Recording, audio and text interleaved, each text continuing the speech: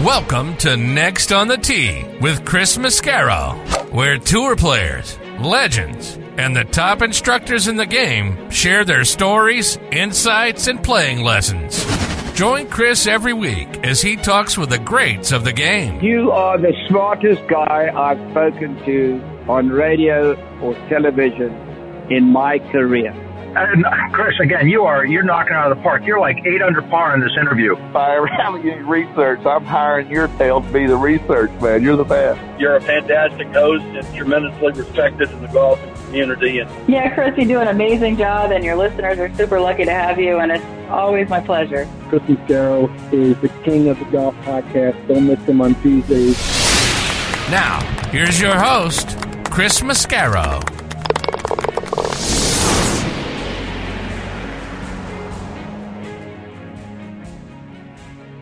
Good evening, folks, and thank you for being here and joining me this week on Next on the Tee. I'm your host, Chris Mascaro. I hope your Valentine's Day week, if you will, is off to a great start. It's an exciting week here on the show. A new hometown sponsor is going to be joining the show next week, a company that I've always dreamed that I would have as part of this show. So I'm very excited to tell you who that's going to be. It will have to wait until next week, but I'm very excited to share with you which sponsor that is going to be.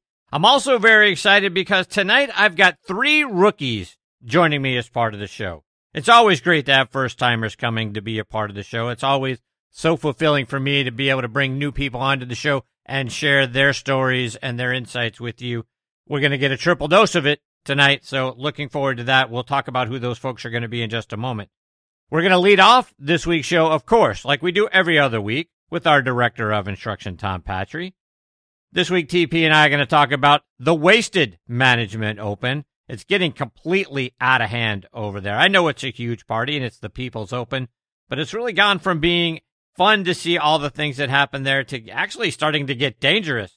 It certainly did for one young lady. We'll talk about all of that in just a minute. Plus, the scoring explosion that we're seeing out on the tours. It's like Oprah's show. You can shoot a 59, you get a 59, you get a 57.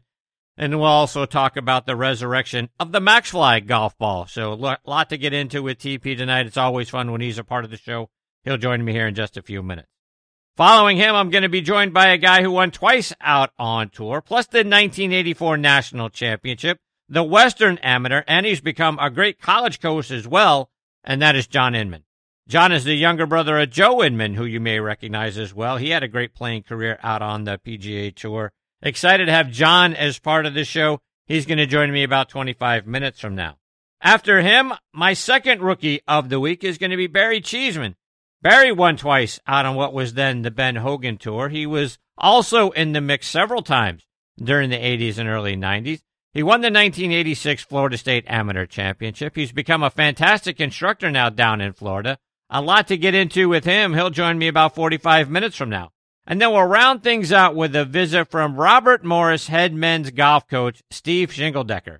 Steve is a tremendous athlete, 3-sport athlete at that, played college baseball at NC State. He's coached Franklin High in the Pittsburgh area to a state championship in basketball. He's got a great amateur golf career in that area as well. And like I say, now leading the golf team at Robert Morris. So very much looking forward to having him as part of the show. He'll join me about an hour from now. So I got a great show teed up for you this week, folks. But as always, I can't thank you enough for tuning in and taking the journey with me this week. Before we get started, and like I've been saying to you guys for the last several months, our resident director of instruction, Tom Patri, and I have been working with a company called Kickpoint. And they have done some magical things with our logos and created some polo shirts with some wonderful designs where they take our logos and turn them into designs on a polo shirt. They're absolutely outstanding. Kickpoint Golf is a private label custom golf apparel company making bespoke polo shirts, quarter zips, and hoodies for those selected clubs looking to take their branded game to a whole new level. If you want to check out their apparel, and again, it's going to knock your socks off, send an email to info@kickpointgolf.com. They'll get right back to you. There's no middleman. They're going to go right to the guys that do this work.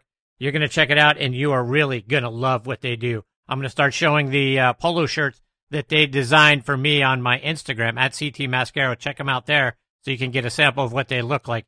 These guys know where it's at. Now let's talk about golf getaways and buddies trip locations. When you're thinking about that, think about our friends over at the Macklemore, which is a wonderful resort located just south of Chattanooga, Tennessee, high atop Lookout Mountain. It is a casual 2-hour drive from Atlanta, Nashville, and Birmingham. The existing Highlands course is now ranked in the top 100 courses you can play in the U.S. by Golf Digest. The 18th hole is ranked in the top 10 finishing holes in the world. A second course, The Keep, is under construction and will open summer of 2024.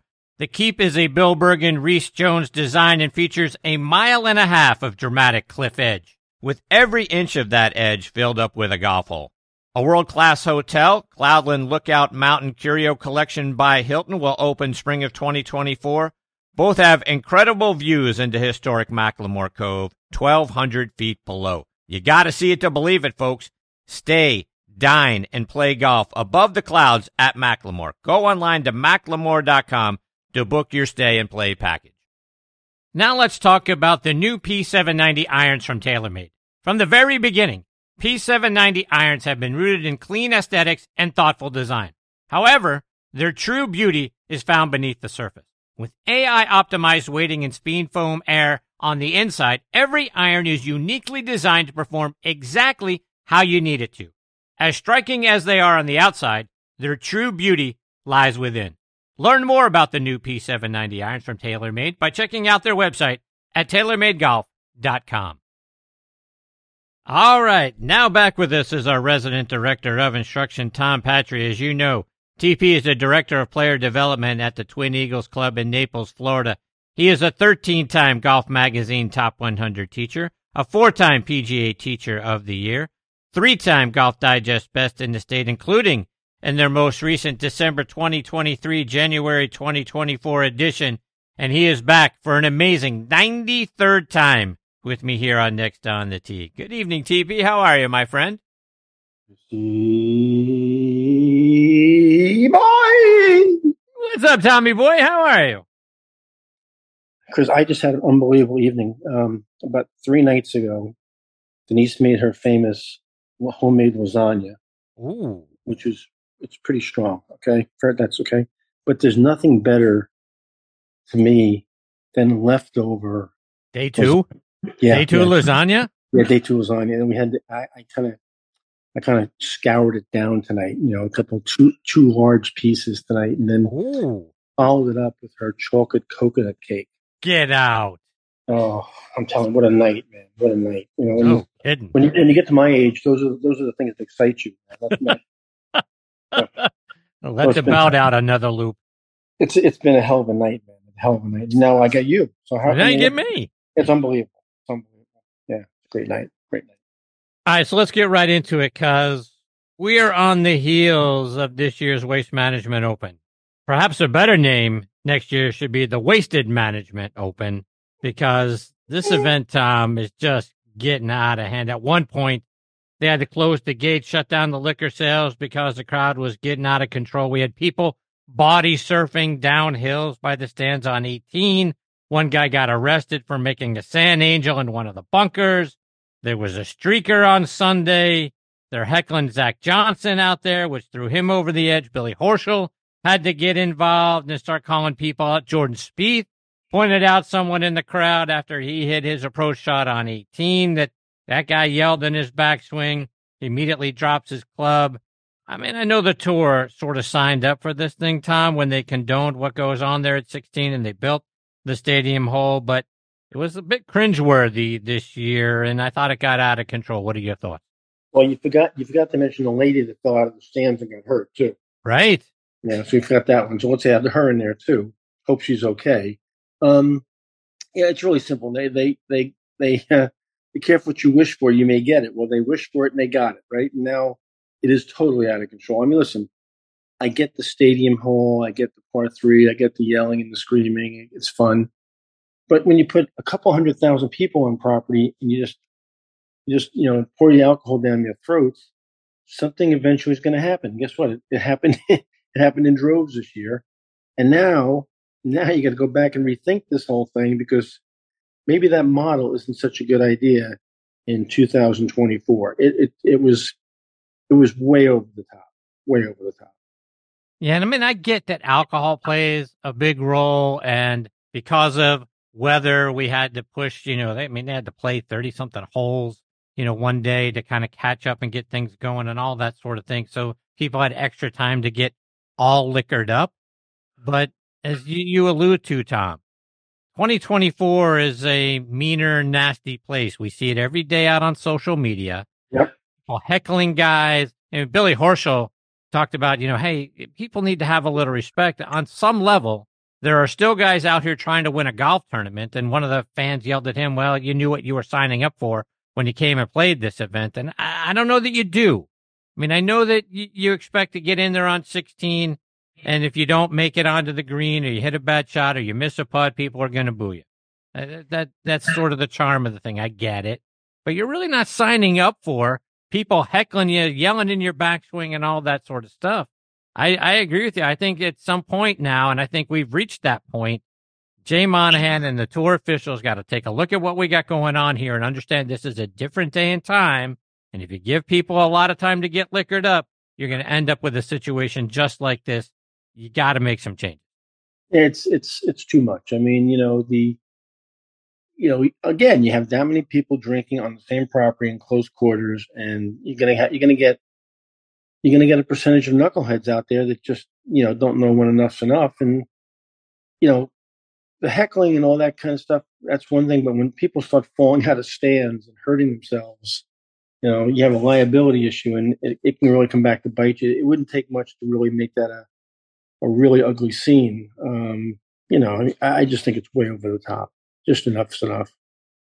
Tom, speaking of other things that have gotten out of hand, over the last couple of weeks, we've seen players out on the Korn Ferry Tour shoot 57 and 59. We've seen Joaquin Niemann out on the Live Tour shoot 59. And oh, by the way, one of the kids that shot a 59 on the Korn Ferry Tour was 19, by the way. We've seen a couple of 60s out on the PGA Tour, highlighted by Wyndham Clark going out and shooting a course record 60 at Pebble Beach. It's like the Oprah show, Tom. You get a 59, and you get a 59, and you get a 57. I mean, it's getting crazy out there. Way back when, we talked about this off air today, Chris, Roger Bannister broke the 4-minute mile after science told us that the male could never run a sub 4-minute mile.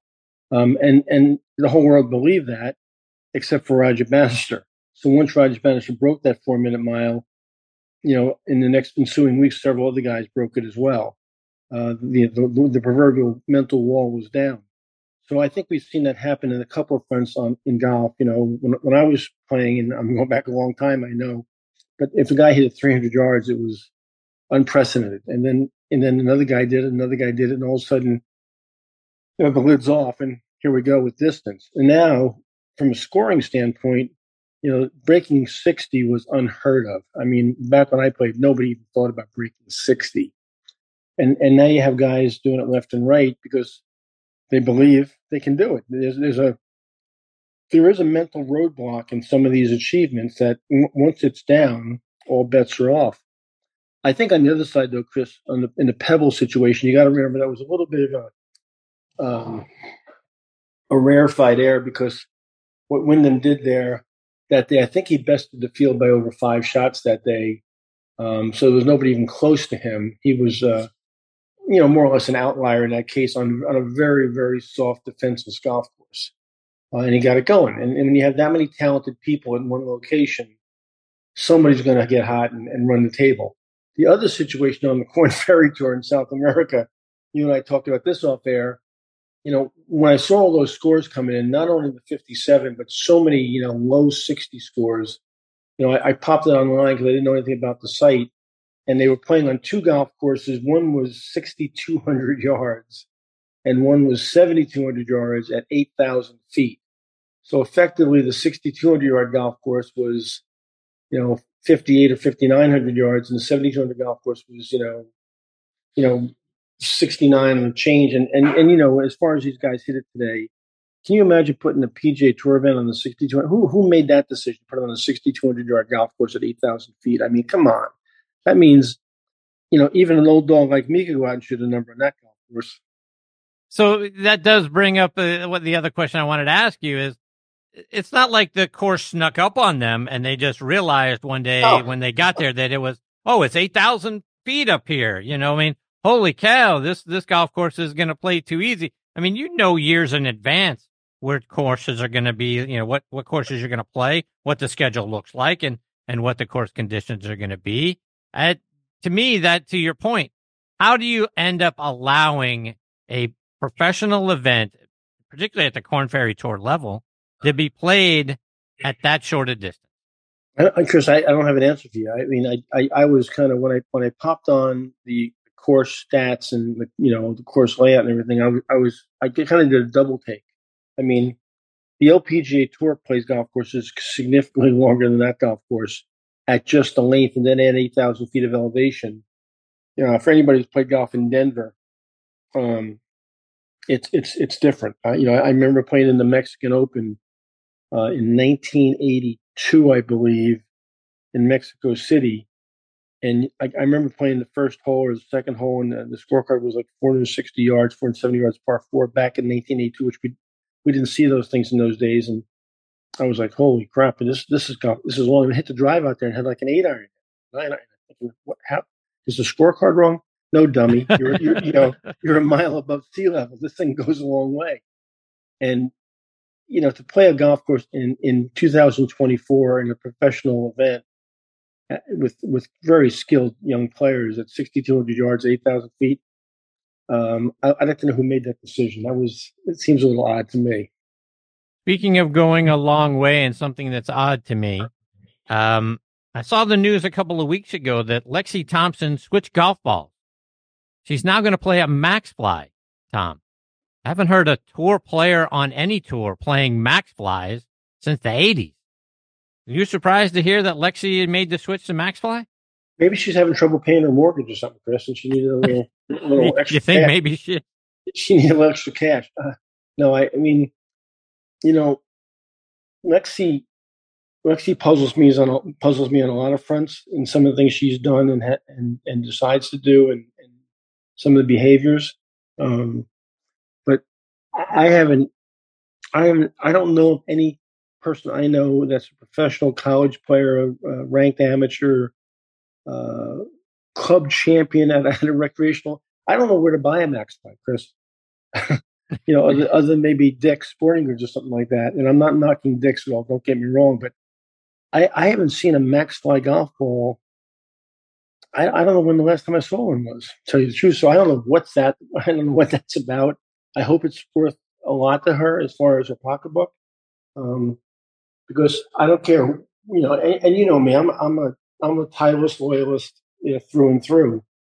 When you're playing competitive golf for a living, your equipment is really important, and the golf ball is a very important piece of equipment.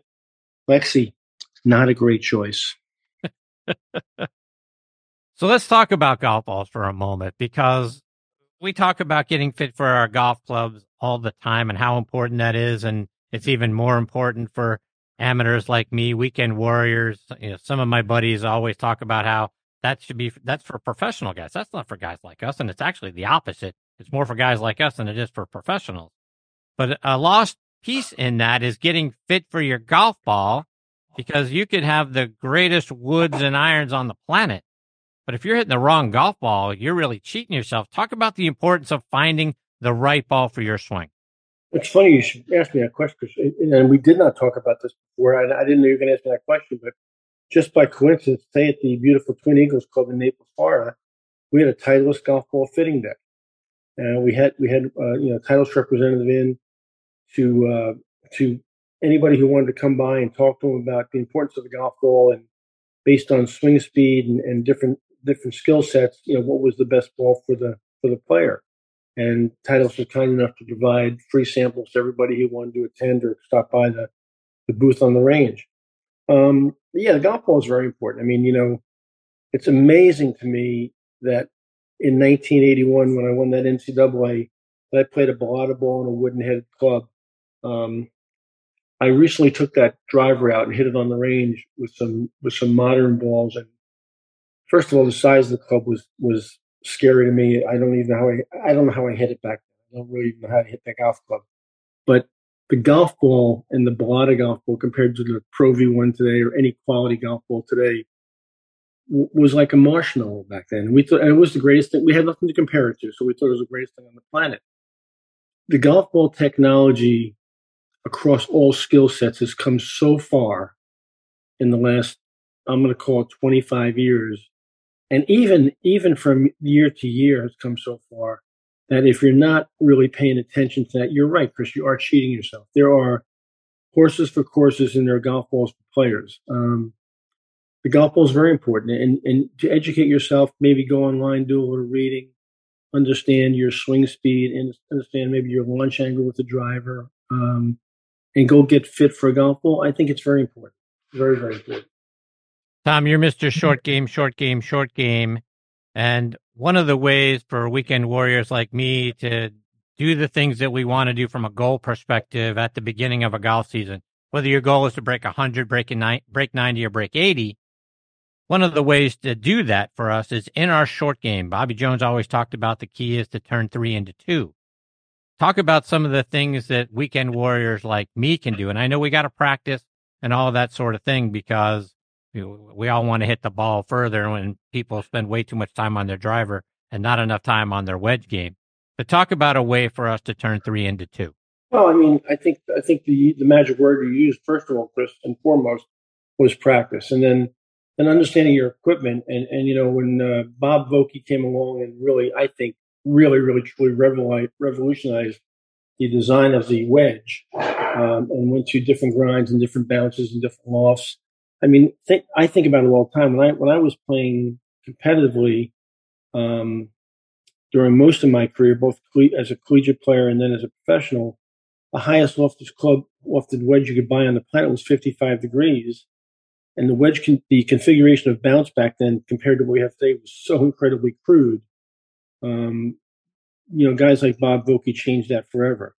And understanding how to use a wedge and use the bounce against the ground and hit different shots now, with a little help from a coach, could really change your ability to take 3 into 2, as Mr. Jones said. Bunker play. I mean, at the recreational level, one of the things I see everywhere I've taught in my career is, and I've been in some great places, Chris, as you know, that have great practice facilities. Westchester was wonderful. Friars Head was off the charts, and Twin Eagles might be the best practice facility in Southwest Florida. We have a practice bunker. We have a practice short game area. We have undulations and nooks and crannies to hit different shots from different lies. And so many clubs are starting to have really good short game areas and paying more attention to that.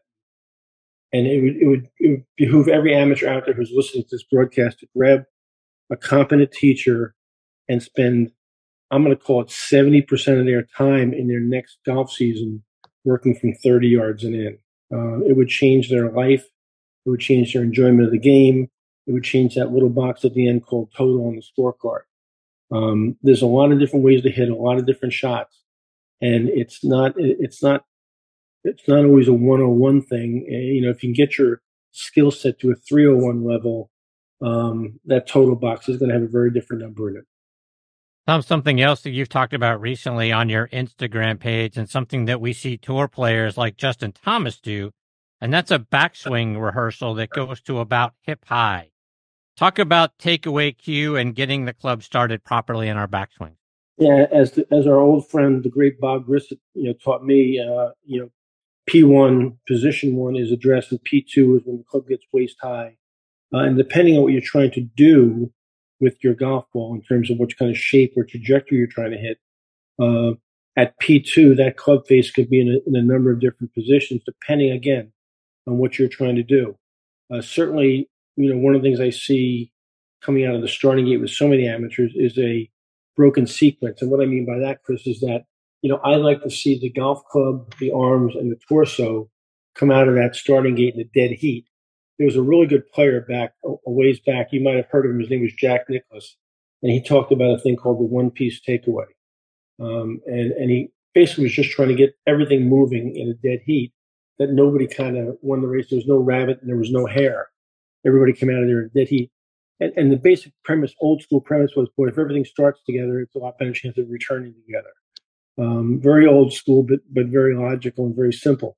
You see so many great players making that waist high rehearsal. And you mentioned Justin Thomas, but the guy that caught my eye first with this a while ago was a guy named Mike Weir, who made that rehearsal religiously. If you can get that whole mechanism started in kind of a dead heat, I think the ability to sequence the downswing becomes a lot easier. Tom, just a couple more before I let you go, and I got to get your thoughts on the new Tiger Woods logo. We saw the clothesline came out, and it is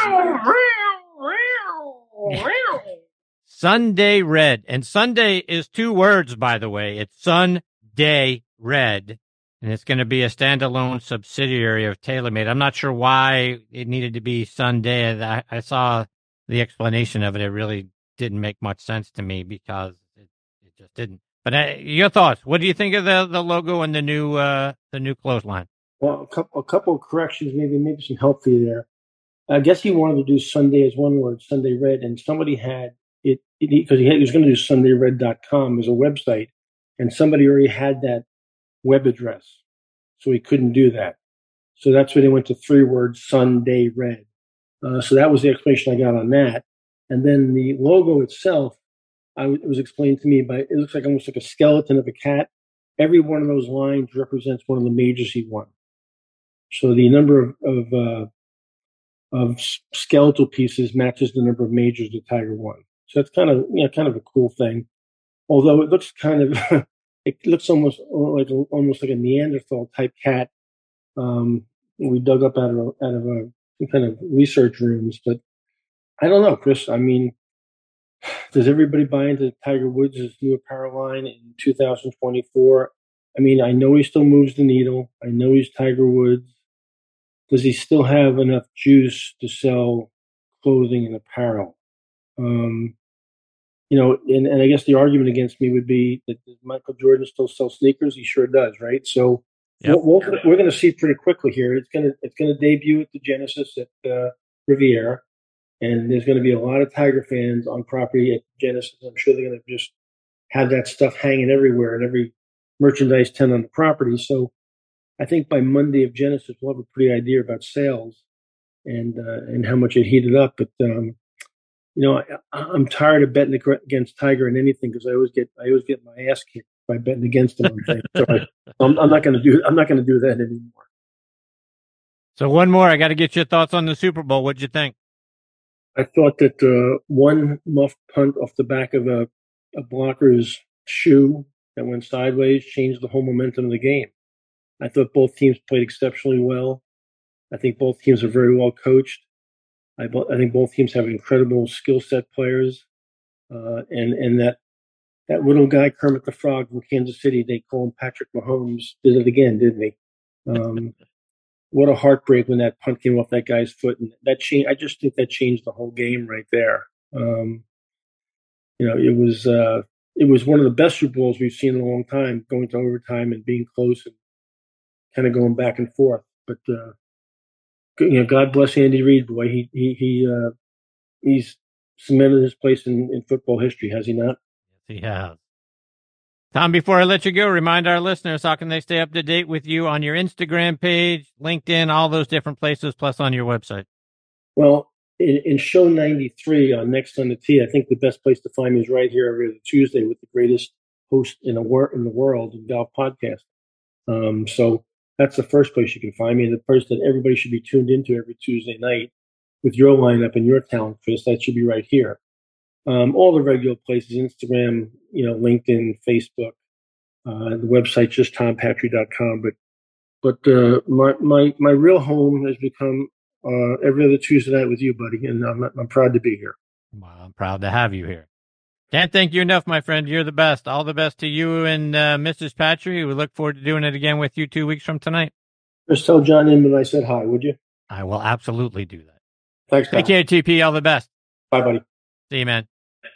That is the great Tom Patri, folks. Again, at Tom Patri Golf is where you can find him on Instagram. TomPatri.com is the website. And like I say, every time he's a part of the show, subscribe to that YouTube channel because you're going to get over 300 free playing lessons and tips right there for you that you can take out to the driving range or whatever it is you're going to practice. Plug those in and watch them and then execute what Tom tells you to do. and you're going to instantly become a better player. I can't thank him enough for being here 93 times. But on top of being a great instructor, he is just one of the best people you'll meet on this planet. So like I say, we'll catch up with him again in a couple of weeks.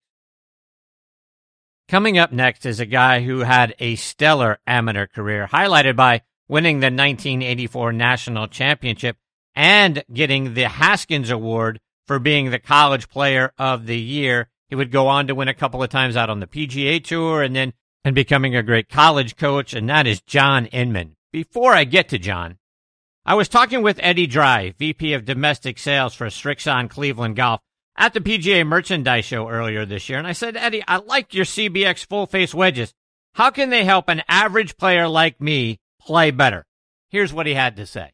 An average player, I use one, and I'm in some lies that you can't even believe. And I need all the help I can get. And the face is bigger, and the grooves go all the way up and all the way out to the toe. So if you hit it on the toe, you miss it, bam, there's a groove. So I like that. So I carry a 58. There you have it, folks. Try the new CBX full-face wedges from Cleveland Golf. I also want to give a shout-out to my friends over at On Point Golf and their great On Point ball marker. Get the #1 ball marker in the game of golf. On Point is the only three-dimensional ball marker out there, with alignment technology and a removable coin that is approved to use according to the rules of golf. As you know, putting is all about line and pace. Mark your ball with On Point, engage with your three-dimensional ball marker, and have more confidence in your line, execute the putt, and you're going to lower your scores. Do what the likes of Jim Furyk, PGA professionals, and amateurs alike are doing now. They use the #1 ball marker in golf and they lower their scores. You know Ken Duke and Thongchai JD. They won for the first time on the PGA Tour in 2023, and they were using an On Point ball marker. Get yours at onpointgolf.us and make more putts. And oh, by the way, you can also customize the removable coin for any club, event, or corporate outing. They make really great tee gifts and custom products. That's also going to help lower your score. I use On Point ball markers. Mine is black and gold, 3D black golf ball with a gold line down the middle to help me line up my putts. It's like having a 15th club in my bag. It's helped my game. Why wouldn't you let it help yours? Again, onpointgolf.us. See what I'm talking about.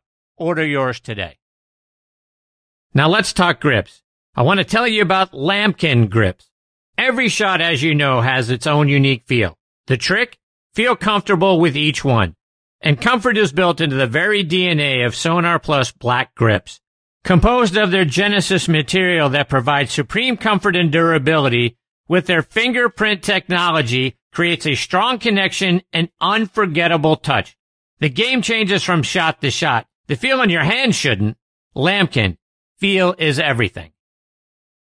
Now making his first appearance with me here on Next on the Tee is John Inman. Let me give you some background on John. He is from Greensboro, North Carolina, attended Grimsley High School and won the 1980 High School Athletic Association State Championship.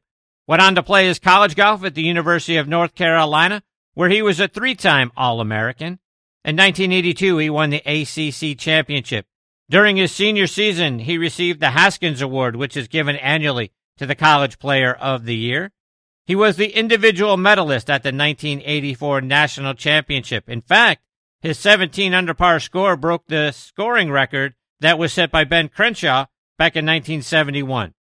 He also won the Western Amateur in 1984, beating Rocco Mediate 3-2. John turned pro in 1985, got through Q School in 86, and then got his first win out on the PGA Tour in 87 at the Provident Classic, which is just a little bit north of me here on 75 up in Chattanooga, Tennessee. He won that tournament by a stroke over Bill Glasson and got Rocco Mediate again. He won again in 1993 at the Buick Classic, this time in a 5-way playoff that included a great friend of the show, Bob Estes.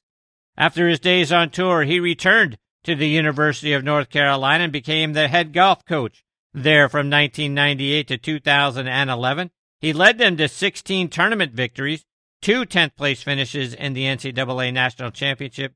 He also played a few seasons out on the Champions Tour and had 3 top 10 finishes out there. In 2012, he was inducted into the Guilford County Sports Hall of Fame. He is the younger brother of Joe Inman, who won 4 times between the PGA Tour and the Champions Tours. and I'm excited I get to have John with me tonight here on Next on the Tee. Hey, John, thanks for coming on the show. Chris, thanks. Thanks for having me. Nice to meet you. And I got to tune in and listen to Mr. Patri, and hopefully I'll get to say hello to him. But that was a good segment, and really glad to be with you. I appreciate you, John. And I want to go back to the early days with you as we start our conversation. And I read that Joe, who's 15 years older than you, really took care of you. Talk about growing up with Joe as your older brother. Yeah, he was kind of more like a dad. I was born 3 days before his 15th birthday. So, I was always hanging around the range with him when I was a kid.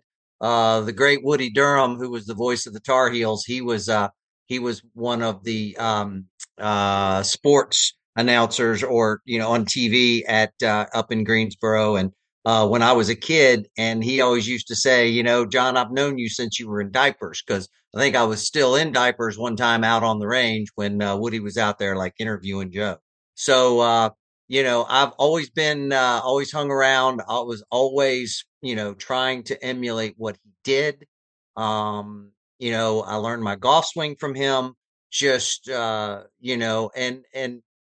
the rest, we're all different people, but I think we have a lot of similarities in our game. We're very, we have to be gritty because we weren't long hitters. We were the shortest hitters, and we had to, figure it out. We had to figure out how to win. And, my brother was an incredible, and to this day, 76 years old and still a great player. You don't want to play him at 6,000 yards. You put him on that 6,000 yard course down in Mexico, he'll shoot 60.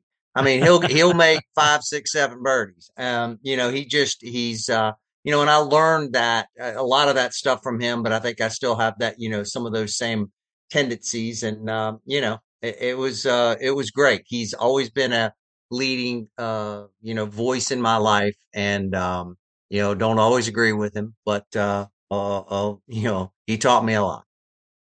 Speaking of being young out there, I read that by the time you were 6, you were out there trying to play, and all Joe wanted you to do was chip and putt, because he said you can beat a lot of players if you can get up and down from anywhere around the greens consistently. Does that sound right about his philosophy? That sounds exactly right, because, even when I went to college, at UNC, I was never a ball beater. It just didn't interest me. If I was hitting it well, I would hit balls for 20 minutes. And if I was, hitting the shots that I wanted, I would go chip and putt. But I could just spend hours around the putting and chipping green. And that's what I did. And I knew that, Joe really did make a point that was very important to success. And, I love doing it. I love just spending time down there, whether anybody was there with me or not. I'd play my own games. And when I was coaching, I used to set up short game courses on our pitching green, and I have a 6 or 7 hole course that you had to shoot a certain score before you moved on to go hit balls. So we had to play the course. It was an up and down course, and you had to shoot a certain score. And that's what I tried to stress to, my players. I thought it was one of the most important things. John, I also read that you play piano and sing. Is that just recreational for you and the family, or is it more than that? Well, yeah, I was way more interested in that than my brothers. All my sisters could sing, and I did play the piano. I took lessons for like 4 years, and but I was since 7th grade. I was in every madrigals choir. I was in a barbershop quartet for since 9th grade. So we just got together, our barbershop quartet. We hadn't been together in probably 20 years or more, and boy, we've lost something along the way. So we've decided that we need to pick it up, and we need to figure out how to get better at it again. But that's what I did all through high school. And yeah, I was way more interested in that than my other 2 brothers. Now, Joe played his college golf at Wake Forest. How did it come about that you go to a rival ACC school at North Carolina?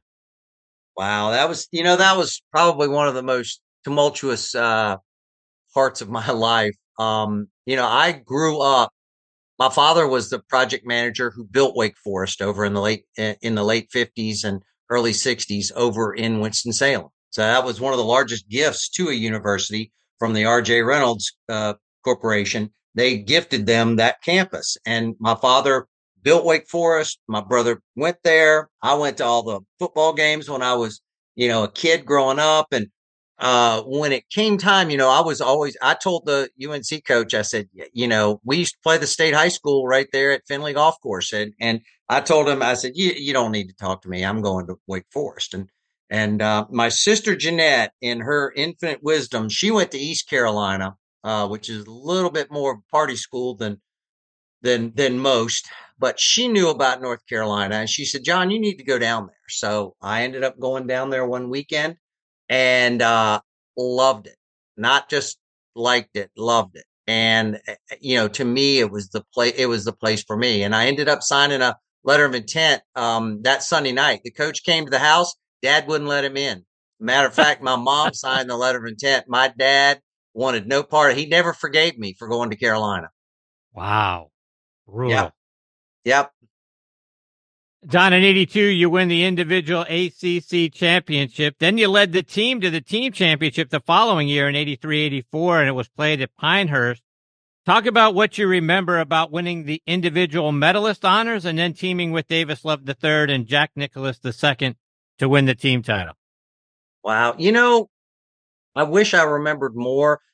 But I went through some bad stretches hitting the ball, in college because I was, and Tom Patri he would remember that I used to be able, very inside, and I'd hit drop kicks. It was more of the move, drive the legs, club drops underneath, and you flip the hand. So I went through some stretches where I just hit it horrifically. I could always, score because I just knew how to score, but the year that I won, I think it was Dillard Pruitt. And I was playing pretty good. Wasn't playing, great, but and then winning the team championship, to me that was always, better. I just really enjoyed Davis, Kurt Beck, Todd Thiel, Brian Sullivan, let's see who else. Greg Parker, I can just see, Jackie. It was both of those in 83 and 84 were very satisfying, to win the team championship, to beat Wake Forest, Billy Andre, and Jerry Haas, and, a lot of great players, Mark Thaxton, you can go down the list, but, we were all friends and, golf's a small community. I looked, tonight when I looked at the lineup and Barry Cheesman, I'm staying on afterwards because I need to just heckle Barry Cheesman. If I wanted you to know that, because, I was like, oh my gosh, I hadn't seen Cheese in so long and we were good friends out on the tour. And, but so it's a small fraternity and, to have success is really special, and it's much more special when the team does it. With Jackie Nicklaus on the team and knowing how important it was to Jack to attend all of his kids' events, how often did you get to be around Jack? Well, we used to go down there in the spring, like right before the season started. We'd go down and stay. Like half of us would stay at Jack's house, and there was another couple that would host some other players, and we'd go down there and practice and play. And so it was always, intimidating. But it was really good. As a matter of fact, I want to tell a little story that I usually tell when I was giving speeches and stuff about how I learned, what I wanted to do. And it was when I caddied in the 81 PGA for my brother Joe down at Atlanta Athletic Club. And I remember the first 5 holes, 456, 458, 470, par 4, 220, 560. He said, this is the greatest, the best grass farm I've ever seen. Man, they can grow some grass down here. So, I ended up, going through and Joe made the cut. I won't tell the Tom Weisskopf part, but which was really instrumental. But the last day, Joe ends up playing with Jack Nicklaus. And I was caddying. So I'm on the tee, and we walk off the first tee the last day. And Jack looked at me. He said, John, how are your grades this year? And I almost choked. I mean, my grades were awful that year. And, so I told him, and he said, well, that makes me feel better about Jack. So, we get to the 18th hole, and, you've got that lake, and you got that walk around the lake. Well, Joe was playing with J.C. Sneed and Jack Nicklaus. Well, J.C. and Joe stopped before the lake to let Jack have his walk around the lake. Well, I didn't get the high sign. I was 2 steps behind Jack Nicklaus all the way around that lake. And a matter of fact, halfway around, I think he turned around and looked over his shoulder like, what are you doing? Well, I mean, there's 40,000 people, screaming for him. The hair on the back of my neck was standing up. So we get around the lake, and I look back, and Joe and JC were on the ground laughing. Just laughing. So we get up there, and when Joe comes up, he just looked at me, and I said, I know what I want to do now. I want to do this. So that was pretty cool. That is very cool. And speaking of things that are cool, you're the individual medalist again in '84. This time it's at the National Championship. Team came in 4th behind Houston, who had a great team that year. Steve Elkington was a part of their team, but you go off and you win the National Championship. What was that like? Well, it's funny. The week before, the schedule was really weird back then. And, we played the North-South the week before. And I got to the finals, and I was playing a guy named Davis Love in the finals. So we're playing Pinehurst number 2, and he beats me 4-3. I'll make this story short. He beats me 4-3, but I got up and down. I think I was 12 for 12 from the bunkers. I did everything I could do. But after 18 holes, Joe said to me, he says, I'm glad you're playing him and not me. So we played well. And so then we fly out there, but Davis and I were on the same flight out there because I think the team might have, already went. And so we fly out, and, I had played that course in the fall preview, and I think I shot 12 over. So to shoot 17 under from 12 over, what's that? 29 shots? Right. Only got 29 shots better, So it was kind of strange, but I knew I was playing well at the time. I hold 3 shots from off the greens from, 30 to 40 yards for eagle on par 5s. When I had a 30 or 40 yarder at that time of my life, literally I thought I could make it. It didn't really matter what was going on. I just felt like I could make it. So I played really well, and Davis got 2 shots better every day. He shot 74, I think 72, 70, 68. And then we just, down the line, we struggled. The guys just struggled a little bit. We had a real, between Davis and I, we were 21 under, and 6 under won the team. So, and we finished 4th.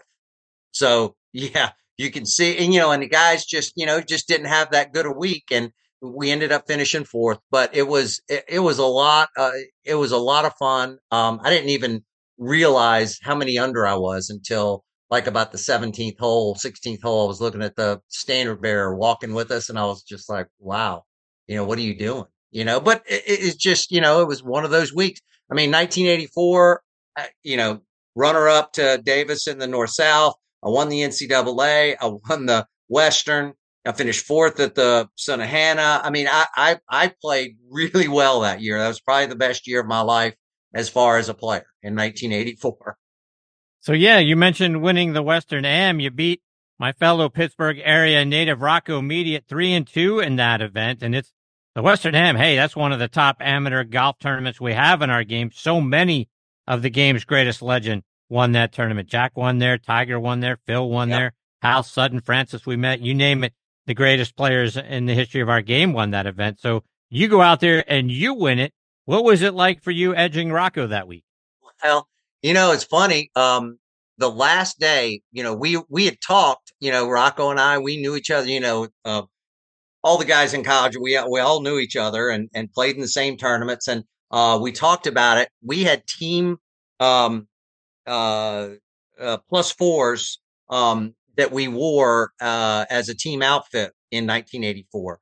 And so did Rocco. Rocco had his with. We talked about it and we said, let's wear them in the final match. So both of us wore plus fours. So that was to me was pretty funny. But I mean, we have 10,000 people out there and, following us. But I mean, to tell you how crazy it is, I mean, I had to tell my mom to send my 1-iron up there. I was playing a 1-iron, and Barry Cheesman will definitely laugh at that. I don't know what I did with it, but I had it in my bag. I had to have it, and it was a great week. And again, I had such a good year that year. I just knew, when I had a 15-footer to win or a match or something against Danny Mijovich or whatever, I just knew I was going to make it, and that's most people, never have that. And I was lucky to have it for a year, but there's just time, it was just one of those, special things, because, golf, like my brother talks about, at the end, you feel like Swiss cheese, you just have like bullet holes in you, just all the bad things that happen to you and that make you so fragile, but there are times when you're going to make this putt. You're going to, and that was my year. You got Rocco again a few years later when you got your first win out on the PGA Tour at the Provident Classic up in Chattanooga, Council Fire Golf Club. You won it in style by, speaking of knowing you're going to make it, you sink an 18-foot birdie putt on the last green to beat both Rocco and Bill Glasson by a stroke. Talk about that win. All I remember was I was walking on the other side of the fairway from Bill Glasson. That man scared me. He was a scary man. He was just intimidating. But the 18th hole, and I remember I had Rocco was in the group behind me, and I was on the fringe, and I had a piece of grass on the back of my putter, and I'll never forget looking down going, should you get that off or whatever? I was like, come on, John, you've made so many of these, just hit it. And I hit it, and I made it. And then Rocco hit it left of the green, chipped it down to about 4 feet and missed it. And then, I win the tournament. So it was, just very, very fortunate, to be able to do that in my first year. And that gave me some breathing room and able to set my schedule a little bit more. And I lost my card a couple of times, but I went back and, one year I finished second at Q School and one time 17th or something, so, it's just, it's a grind for most people, not the guys that you see, on TV every day. That was, Rocco, has always brought out the best in me. And he is, just look at what he's done. He's had such a great career and, great guy. And, we're still good friends. You get your second win out on tour in 93 at the Buick Southern Open, just a little south of me here in Atlanta, down at Callaway Gardens. Talk about surging near to the top of the leaderboard by shooting 64 in the third round and then winning in a 5-way playoff. Yeah, I was 125th going into the week. I was shot 1 over the first day. I was 2 over the second day after 9, and I had a little talking to myself. I said, we could turn this around. And I shot 3 under on the back to shoot 1 under for the day and make the cut on the number. Wasn't expecting much, but I went out the third day and I just made everything. 16th hole, it was a par 3. I remember I had 5-wood in there. Most guys hit 6-iron. I was hitting 5-wood, and I had a 30-footer and I made it. And I looked at my caddy. I said, just don't talk to me. Just leave me alone. I just was making everything. If it was 20 feet, 40 feet, whatever. And, so it got me, I shot 8 under the third round, got me in a good place. And I played with Bob Estes the last round, and we kind of went back and forth and, ended up in a playoff. And I wasn't hitting it that solid. I remember I saw the replay of the 10th hole when I hit my second shot in the second hole of the playoff. We both birdied 18. And then I remember I was like 150 or 153 or something. And I had 7 in my hand. I went back and hit 6-iron because I was hitting it thin. I just wasn't hitting it solid. So, and I hit it and I put my head down like, I knew it was right on line, and it went up there 8 feet and I made the putt. I knew I was going to make the putt. So, it was, and Bob Estes, what a great career, what a great player. And, yeah, I'm sure, just nobody likes losing to me because they're like, man, how can this guy beat? But that's the way me and Joe have been all our lives. I mean, and sometimes we get in there and win something. John, just a couple more before I let you go. And speaking of Joe again, with the state of the game at the professional level and player distrust of Jay Monahan over the debacle of last summer and going behind the back and meeting with the guys from PIF and all that stuff, the person that I've heard some of your former peers mentioning, if there was going to be a new PGA Tour commissioner, who could it be? And I've heard a number of them say Joe. Is that something you can see him doing? Absolutely. I don't think he would, but I think in his day, there's no question Joe Inman would have been a great commissioner. Yeah, he that's funny. Because I've said that many times, and I'm sure some other people have. But it's a tough deal. Look, we've all the tour is so multifaceted. So many, there's like 26 different divisions or some number like that. That some are for profit, some are not for profit, and it's a big wheel.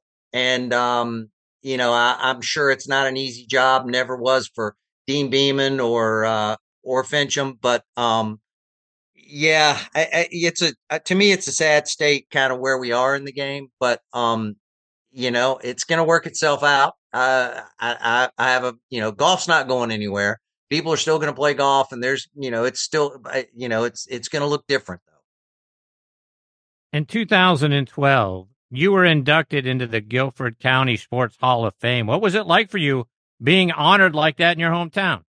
Yeah, that's pretty cool. If you make it into a Hall of Fame, it is really cool. And I'm very fortunate, then a lot of great athletes come out of Guilford County. And I think of our quarterback that played at Carolina, Rod Elkins, who was just one of the best quarterbacks. He played at UNC. And, there's so, it's really cool. You just have to think of, how lucky you are to be recognized, in anything, whatever sport it is. And I'm very happy to be in that. My brother was in that, as well. So again, I'm following in his footsteps. John, before I let you go, let our listeners know, how can they stay up to date with all the things that you're doing, whether they're following you online or it's on social media? You know what? I am a ghost. I played golf one time last year, in the middle of the year until November, and then played, 2 tournaments in a row and played great, pro members kind of thing. And I was like, that might be the way to go. I'm just not playing a lot of golf. I do not have a presence. If someone could follow me, they're doing really good because they're digging deep. So, I need to play a little bit more, and I feel good. I've had back problems throughout my career, and, I'd love to be able to get back out there and play some more. So yeah, like I said, if people could follow me, they're digging deep. All right. Well, John, it has been a huge thrill having you as part of the show tonight. I know we're just kind of barely scratching the surface of the great things that you did over the course of your career. I hope we get the privilege of having you back on the show again soon. Well, I appreciate it. And I'm pretty sure that we covered every great thing that I did. I'm pretty sure. So, yeah, anytime, Chris, would love to talk again. And, just let me know. I appreciate it. Joe, take care, my friend. All the best to you and your family. We'll catch up soon. You got it. Take care. That is John Inman. And folks, just a guy who had a tremendous amateur career, both in high school, college, and then translated that into playing really great golf out on the PGA Tour. And you heard how much fun he is. And I'm standing here looking at a John Inman Pro Set golf card, which kind of really got me thinking I'd really love to have him as part of the show. And I can't thank him enough for taking time out of his busy schedule to come here and be a part of the show. And like I say, I know that he had a lot of other great golf tournaments along the way over the course of his pro career. So I hopefully get the opportunity to chat with him again soon. Coming up next is a guy who is the second rookie of the week to join me, a guy who was in the mix a bunch of times in the 80s and the 90s, won the 1986 Florida State Amateur, and is just a fantastic teacher of the game now, and that is Barry Cheesman. Before I get to Barry, coming up next is a lady who has been named one of the 50 best golf fitness professionals by Golf Digest in our game, and that is Catherine Roberts. Catherine is an amazing lady. She's going to do a lot for us to help us use ground forces and our bodies to really get more strength and power in our games. Before I get to Catherine, I want to remind you about our friends over at 2 Under. 2 Under men's performance briefs are the unofficial underwear of the PGA, Ryder Cup, and President's Cup teams, and are sold in over 3,000 golf pro shops and golf specialty retailers nationwide. Ricky Fowler is their global ambassador, and over 50 other PGA, Korn Ferry, and Champions Tour players wear them.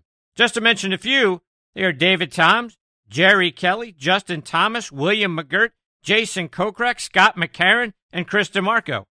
The Joey Pouch technology provides the ultimate male asset management, delivering maximum comfort from the tee box to the boardroom to the bedroom. Use code NEXTONT20 to save 20% off your order at 2under.com. That's the number 2, UNDR.com. 2 Under, performance in your pants. Okay, now joining me is another guy making his next on the tee debut tonight, and a former tour player as well, and that is Barry Cheesman. Barry is from Galesburg, Illinois. Prior to qualifying for the PGA Tour, he played minor league baseball, was drafted by the St. Louis Cardinals back in 1977. He spent 4 years in the minor leagues as a catcher and a pitcher. Also spent some time in the Angels and Yankees organizations. Turned his attention to golf in 1986. That year, he won the Florida State Amateur Championship by 2 strokes over Len Matisse at Innsbruck Resort and Golf Club. Earned his tour card in 1988 after going through Q School. He got his first win on what was then the Ben Hogan Tour at the 1990 Quail Hollow Open. Finished 13th that year on the money list and earned his tour card again. Went back and forth between the 2 tours over the next few years, then took some time off before coming back to the game in 1997. That year he won the Nike Hershey Open, finished 6th on the money list. 1998 and 99 were his best years out on tour, finishing both years inside the top 100 on the money list. In 99 he had 3 top 10s, and over the course of his tour career, on top of those 2 wins, he had 26 top 10 finishes, 3 top 5s, and a 3rd place finish at the 1998 Michelob Championship at Kings Mill. Backed that up the following year in that same event with a 4th place finish. After his playing days on tour, he went back to baseball and was a scout for the Houston Astros for a couple of years. He's now a golf professional and a golf instructor down in Florida. He's got his own golf academy down there in Sarasota, Florida, and I couldn't be more excited to get to have him with me tonight here on Next on the Tee. Hey, Barry, thanks for coming on the show. Hey, thanks for having me. So, Barry, I want to start our time by going back to your victory at the 1986 Florida State Amateur Championship. Like I said in your intro, you're trailing Len Matisse by 4 strokes going into the final round, and Len won the high school championship in 84. He won the Dixie Amateur that year, won the 85 Southern Amateur, and would go on later to finish 2nd in the Masters in 2003. But talk about chasing him down to win the 86 Florida State Am. Well, I was a player that came out of nowhere that year. I was just an average Joe working for a living, and there were a lot of college players playing. I was lucky to qualify for it. Last hole, I actually made a double bogey and still won. The course was really difficult. I shot 2 over to win. I guess I was just kind of lucky because I wasn't playing with Lenny. Lenny was, 2 or 3 groups behind me. So I was in the clubhouse just waiting for everybody to show up. So it was quite an exciting venture for me. And Barry, you went through Q School a few times, and talking with several of your peers over the years, they talk about how that is the most pressure that they felt, regardless of anything out on the PGA Tour, the Champions Tour. Trying to get through Q School is the most pressure they felt in their careers. Was that true for you? Oh, no doubt. I went, I think it was 17 or 18 times. I have had incredible highs and pretty much incredible lows.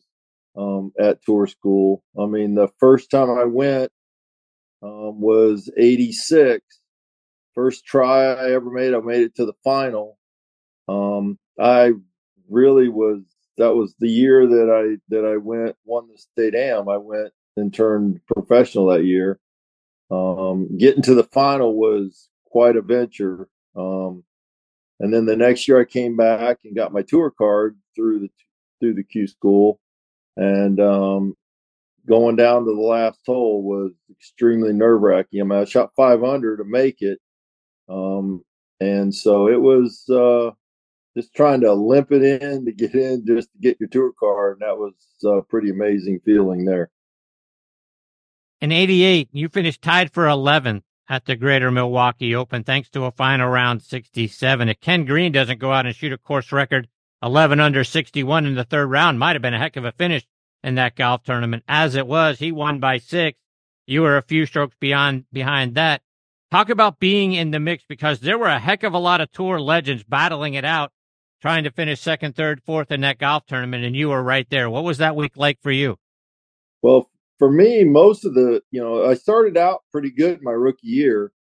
And then for a long stretch in the summer, which is later on in my career, summer was sort of my best season, I would call it. But, coming in the summertime, I had not made any cuts. I had run on this stretch of bad luck. And then all of a sudden it clicked. And, just kept going. The golf course fit me. It was more of a Midwest course, which is kind of the golf I grew up on. And it just clicked and everything kind of happened. We played twosomes. It was the first week I'd ever played a twosome. And I think it might even have been the first week the tour was trying to play the twosomes on the weekend. And all I did was we played fast and kept moving and just kind of got on a roll and kept going. So it was very exciting. Barry, you get your first win at the 1990 Ben Hogan Quail Hollow Open. You won it by 2 strokes over Kim Young. What do you remember about getting your first tour victory? Well, I remember how I finished it. I got up and down out of the bunker to make par. So that was pretty good pretty pressure packed there. And I actually came through when you needed to under the gun, and it was, kind of clutch. So it kind of made me feel good. It kind of carried me on the rest of the year. I got close because back then that was the first year it was Ben Hogan Tour, and the only amount of Q school cards they gave was 5. So, you were either in the top 5 or you were going back to tour school next year, but you were getting in a position where you could get to the final or the second stage. And so, battling it out was pretty good. And Kim was a good player. He was one of those journeymen, kind of like I was. And he played well, and I just, got hot at the right time and played smart and made a good up and down at the end. So. You get win number 2 at the 1997 Nike Hershey Open, which was a new tournament out on the Nike Tour that year. It was played at the East Course at Hershey Country Club. This time it's a 1-stroke victory over Greg Lesher and Billy Downs. Both were great players. Take us inside win number 2. Well, it seemed like every time I played well, I finished strong. If I remember right, I think I shot 67 there also to finish. Extremely difficult golf course. It was more U.S. Open type. Had to play smart. Didn't always hit driver, which I wasn't exactly known as hitting a driver straight. I could hit it really far. So, played smart, played the par 5s really well, which I guess sort of one of my strengths because of my length. And, came in clutch. It got a little nerve wracking at the end. Billy was right behind me. I was in the next to last group. I think he had a putt on the last hole to tie me, and he missed it from, I think it was 5 or 6 feet. So I was sitting there watching that, which can even be more nerve wracking than playing because you have to watch somebody else not do what they're trying to do. And so, but that was a really good adventure. I stayed with a family that week. that were members of the club, and they were out cheering me on. And when you're staying with family, you usually keep in touch, and I've kept in touch with them all the way till now. So it was really cool. Hershey was a great golf course. In 99, you had a share of the lead after 54 holes at the Tucson Open, along with Tommy Armour III. You ended up finishing tied for fifth that week in a field of 81 players who made the cut. Talk about being in the thick of it that week. Well, that was a lot. That was actually a lot of fun. I had some from my baseball days. The White Sox were training out there, and I had some coaches out playing that I knew from Sarasota that were when they trained here, so I knew them. They were out watching. I had some family that I stayed with in Phoenix. They were watching. But just trying to go after it. It was a lot of fun that week. Unfortunately, I came up short. I was actually tied for the lead with 3 holes to go, and I finished bogey, which was not real good. But I had a chance actually on 18 to tie, and ended up making I was chipping in. I was trying to chip in from a short distance, and I ran it too far by, and then missed the putt and ended up finishing fifth. So. But that was a really good tournament. That was cool. You shoot 63 in the first round of the Byron Nelson Classic, and you end up tied for 9th that week. And Tiger's in the field, and it's Sergio, Steve Pate, Lauren Roberts, who would go on to win the golf tournament in a playoff over Pate. But you're right there in the thick of it with all of those guys in the early parts of their careers. What was it like for you to be in the mix? Well, that was cool. I had a good friend of mine, and you may know who I'm talking about, J.C. Anderson, who was a former teammate of John Inman. J.C. lived in Dallas, and he had asked me a few weeks prior to that if he could caddy for me. And I told him, oh, yeah, sure you can caddy for me. And so I had never played good. In fact, I don't think I'd ever made the cut at the Byron Nelson. And just having J.C. on the bag, we talked about different strategies, and he kind of got in my head and actually made me play good. But it was an awesome week. We had a lot of fun playing, him caddying for me. So it kept me a little more relaxed. Played with Corey Pavin the last day, which was good because I'm a little longer than Corey. So Corey's about the length of John. So he was most of the time way back, but it was fun playing with Corey the last day. And that was a hard course for me, and I played way over my head. So that was cool. Speaking of length, Barry, you ranked 7th on tour in driving distance that year. You averaged 287.1, and I'm sure if you had today's equipment, you would have been well over 300 yards. Do you remember the equipment that you were using back then at that time? Yeah, I still have it. Is that right? But I still have it. I was one of the last guys that stayed with wood drivers before we switched over to metal.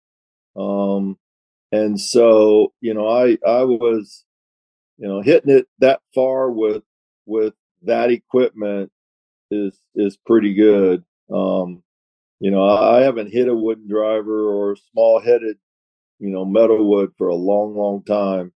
And, but yeah, it's, today I remember my last year was 2006, and that was on the Nationwide Tour, and I averaged over 300 yards, and that's all equipment based. I mean, because I look back at my first year in '88, I think it was in the low 280s, and just the change of equipment. It was a wooden driver with a metal shaft, heavy as all get out and stiff as a board. And, equipment has just made leaps and bounds differences.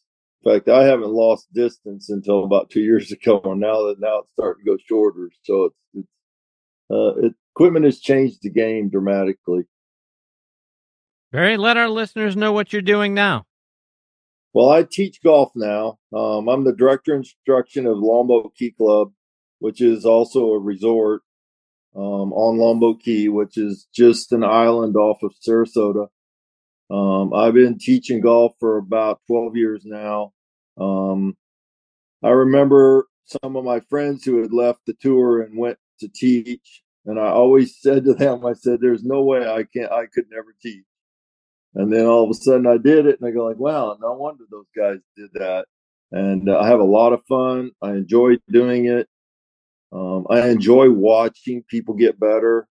We are a big club. We have about 4,000 members. It's 45 hole facility, a lot of seasonal people, but we do have a lot more year round residents now. And it's a golf factory. We have a lot of people running around. I'm working pretty much 8 to 10 hour days this time of year because this is our season. And it's teaching golf is a great thing to do. I have a lot of fun doing it. So, Barry, how can our listeners either follow you online on social media or come down and get a lesson from you? Well, I have a Facebook page, Barry Cheesman Golf Academy. I don't really get on it much because I'm so busy. I used it because I had a golf academy at another location where I needed some social media help, and I have an Instagram page.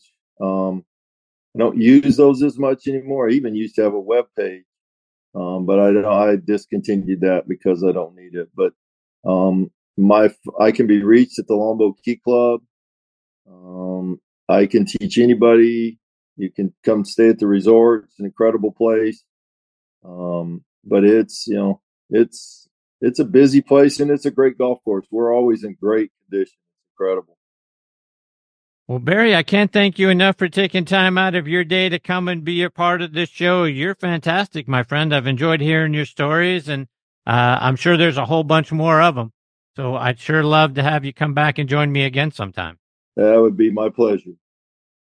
Barry, take care, my friend. All the best to you and your family. Look forward to catching up with you again soon. Thank you. Take care, Barry. That is Barry Cheesman. Cheesman is the spelling of his last name. And just like John Inman before him, a guy who had a fantastic amateur career and translated that into success out on the PGA Tour. And again, the guy that won the Florida State Am. Look, when you look at the fields that Barry competed against and the legends that are now out there on the PGA Tour legends who he competed against as an amateur and early in the parts of his career are just astounding. The guys that he was up against every single week and having success against. So great job of out of him winning a couple of times out there and then translating that now into a guy who is a wonderful instructor. From everything I've read, people singing his praises about a great instructor that he is. So hopefully we get the opportunity to catch up with him and pick his brain a little bit more not too long from now. Coming up next is a guy I've been really looking forward to having as part of this show, and that is Robert Morris men's golf head coach Steve Shingledecker. Before I get to Steve, let's talk about our friends over at Squares Golf.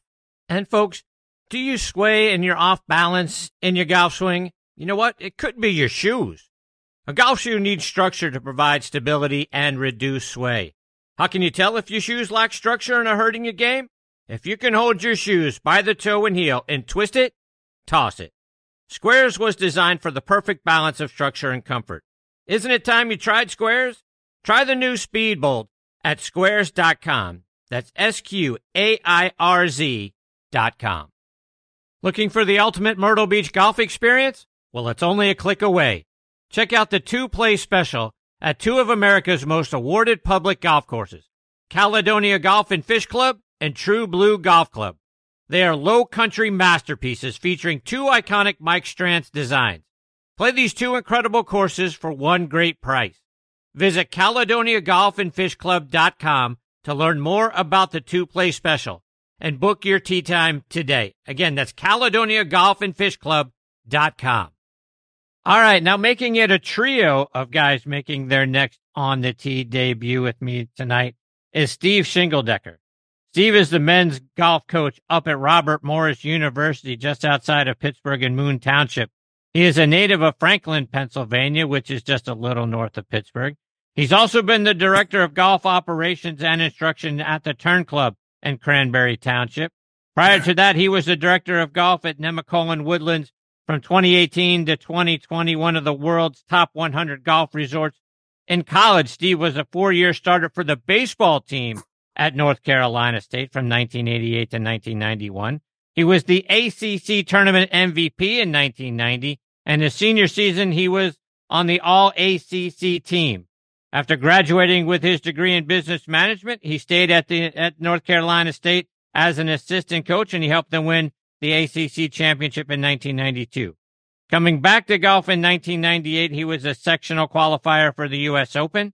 In 2001, he was a local qualifying medalist and sectional qualifier again, and he qualified that year for the U.S. Amateur. In 2003, he qualified for the U.S. Mid-Am. Unfortunately, Steve has shown a severe lack of judgment by hanging out with our good friend Eric Johnson since high school, and I was hesitant to have Steve on the show when I found that out, but I figured everybody's entitled to one bad mistake and a second chance, so I'm honored he is with me tonight here on Next on the Tee. Hey, Steve, thanks for coming on the show. Hey, Chris, thanks for having me. And for the record, I was hesitant to come on to a show that would have Eric Johnson on. So. Touche. That's fair. So, Eric Johnson, I mean, he wanted to remind you, he wanted me to remind you of your title of being the second best athlete to ever come out of Oil Creek region. He said you were a garbage athlete, actually. Seems harsh, but I don't know. What are your thoughts? That's kind of interesting. I mean, if you've seen Eric golf, you know he can do that. He can definitely teach, but that's where it ends for Eric. I don't think he can dribble, catch, throw, any of the other things that would probably define an athlete. So, he might make an argument on the golf side of it, but I struggle to listen to him use the term athlete when he refers to himself, but we'll let him have that for now. He wanted me to ask you about the section championship that you lost to him. Oh, for Pete's sake. For the record, it was his brother who takes credit for winning that, which ironically his brother's score didn't count initially. It was, I think in high school you either took 5 out of the 6. And after the 5, we were tied and his brother was 6th. And yet his score ended up being the one that counted. So Brent actually takes credit for winning it, in spite of the fact he was actually last on his team that day. On a more serious note, you guys work together a lot. I know you work together at Nemacolin, which is one of the top golf resorts in the country. Talk about your time together there. Yeah, it's interesting because Eric and I, we obviously met when we were really young and, kind of stayed in touch, but it's a different era. When I went to play baseball and he went to play golf, it's completely different paths, and you're not going to text somebody. There's no social media. So, it was more or less a thing where you just kind of keep track. And obviously after he went to the Breakers and for a while. And then when he came back to Oakmont is when we were able to reconnect. And for the most part, I was doing, more real life corporate America type things. And Eric was at Oakmont. So we'd see each other when we could. He had the boys. I had a family. I started helping out the boys a little bit with their baseball, and he would come down and help out at my club. And kind of one thing led to another. And when he was director of golf up there, or he was director of instruction, and they asked him to kind of take over the entire, all the golf operations for if Eric, he can barely open a computer, let alone use it. So, he needed somebody with some business skills as well. So but yeah, going back to, all the way back, it was kind of the first time we had an opportunity to, to actually work together. And I was, like I said, I've been, done a lot of things, but I played baseball, I coached basketball, golf was something I always played and enjoyed and loved, but, into the instructional side was very new to me. So, having an opportunity to kind of climb in with, one of the, please, I know you record it, just don't send it to him. One of the best instructors, that is out there in the game, was such a great leap for me, to be able to learn from him and learn his techniques and learn what he was teaching. And I've just kind of, really taken that and, ran with it the best I could. So since turnabout is fair play, what's your favorite Eric Johnson story? Oh boy, that's a good one. He has, there are so many stories for Eric. Let's see how many of them can we, I think if nothing else, it was watching him. He could put on, if you've seen his trick shows, incredible. There are times when, Eric can hit it off of, out of a bottle, off a balloon, off a tee, sideways, backwards, upside down, on his knees, backwards. And he would do those shows up there in front of the world and just impress everybody. And then when everybody would leave, I'd say, all right, now put one on a tee. Just a regular golf tee. And let me see you play that little drawback out there. And that's where it got a little more difficult for him. He had all the shots in the world except the one that you need nowadays. That's great. So, Steve, let's go back in your career as we talk about you being a great baseball player. How does a guy who was a top ACC baseball guy end up becoming a great golfer and a men's golf coach? Yeah, honestly, again, being a different era, I played baseball because that's what you did. For the most part, I thought I was going to play golf in college. And my brother was a couple years older than me, was a phenomenal baseball player, highly recruited, and did go to NC State. And along the way, the different coaches, different schools would come and watch him play and occasionally talk to me. So I knew, I wasn't naive enough to not know that I didn't have some skill, but it was just kind of always going to be golf for me. And, but you didn't, back then you didn't just stop playing a sport. You played them all. You just, I would wake up in the morning, go to the golf course, golf as much as I could, and then get home and to put on the baseball uniform and play a game and do it again the next day. And as I got to kind of, watching my brother's career start and grow and go down and visit and, see the bond he had with his team, it became kind of apparent to me really late that as much as I loved golf and realized there's a team component, to me, I wasn't really ready to give up the true team sport. And so I decided at that point, I was going to play baseball knowing that I could come back to golf when I finished up. And I kind of, honestly, I knew I wasn't, I wasn't going to be a major league prospect or anything like that. I didn't have the size. I didn't have the, I was kind of sort of the way I golf, kind of a grinder. And my coach Tanner told me every year that he tried to replace me. And for the most part, every year I wouldn't let him.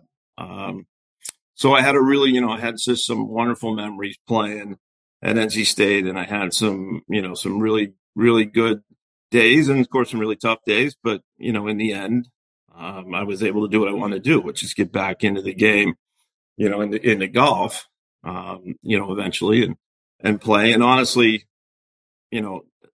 evolving to where it is now, where they say all roads lead to, I don't know that any roads led to this. I'm not even sure myself at this point, how I ended up being a, head golf coach at a university right now. It just one of those things that the dots really connected and, my love of the game and, perfect timing has kind of put me in this position. So you talk about having really good days, and correct me if I'm wrong here, but 1991, you bat .303, 5 home runs, 106 total bases, 49 RBIs in 68 games. You have 8 steals. You have 29 walks, 29 strikeouts. That's a pretty strong season for a guy who was just kind of going in there and they were trying to replace all the time. Yeah, I can't believe I struck out 29 times, though. That's a lot.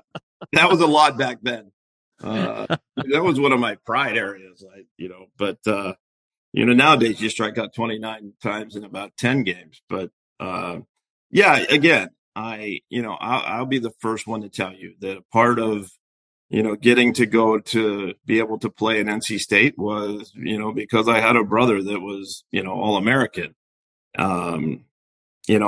Coach Tanner, who was, eventually went on to South Carolina and won a couple of College World Series and, is now their athletic director. Again, he told me every year, like, I really would like to be able to replace you, but, I was, somebody who had to learn how to, learn the intangibles, a little cliche, but, I used the whole field. I could play any position. I think if I had a claim to fame, it would probably be that I started 10 or more games in 5 different positions as a left-hander. All the outfield, and we actually, pitcher, and then we actually had a couple of first basemen. One I think was academic. One got hurt, and one day Coach Tanner threw me a first baseman's mitt and said, go over there. That's where you're playing today. And so I even got 10 plus starts at first base, which was, I enjoyed. The rest of the infield didn't enjoy throwing it to a 5'10" on his tiptoes guy, but, that's what I did. I did whatever. That was that guy. I did whatever I had to do to make the team better and stay in the lineup. You keep mentioning your brother, Gary, who had a wonderful career in college. Also got drafted by the Orioles, right? 11th round in 1989? He did. Yep. He was, he had a really, really good college career and, quite honestly, a pretty short professional career. And to his credit, I think it didn't take long again for him to realize, back then there was such a big difference in, number one, the aluminum bat to the wood bat. And there were, a lot of Gary's success, the balls that were home runs in college ended up going to the warning track in the pros, and the balls that got between third and short in college got ate up by the third baseman or shortstop. And he was again, he was more gifted than I was, but in the same boat.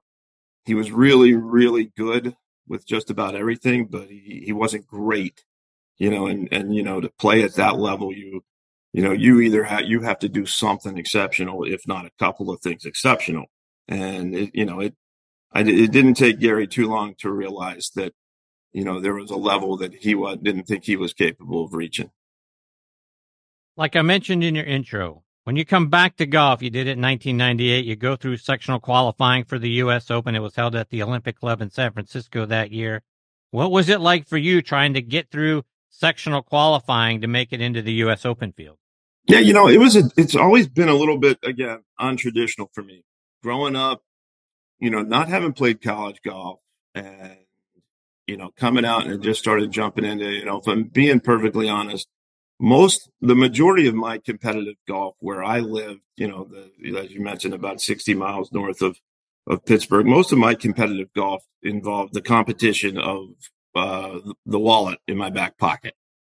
I didn't do as much of the tri-state West Penn State, and so the qualifiers, the U.S. Open qualifier in particular was kind of one I had circled, pretty early on and, getting back into the game and, took my lumps at times and, but, when I always said I think I'm between the mid-am, I think I was a really good 18-hole qualifier,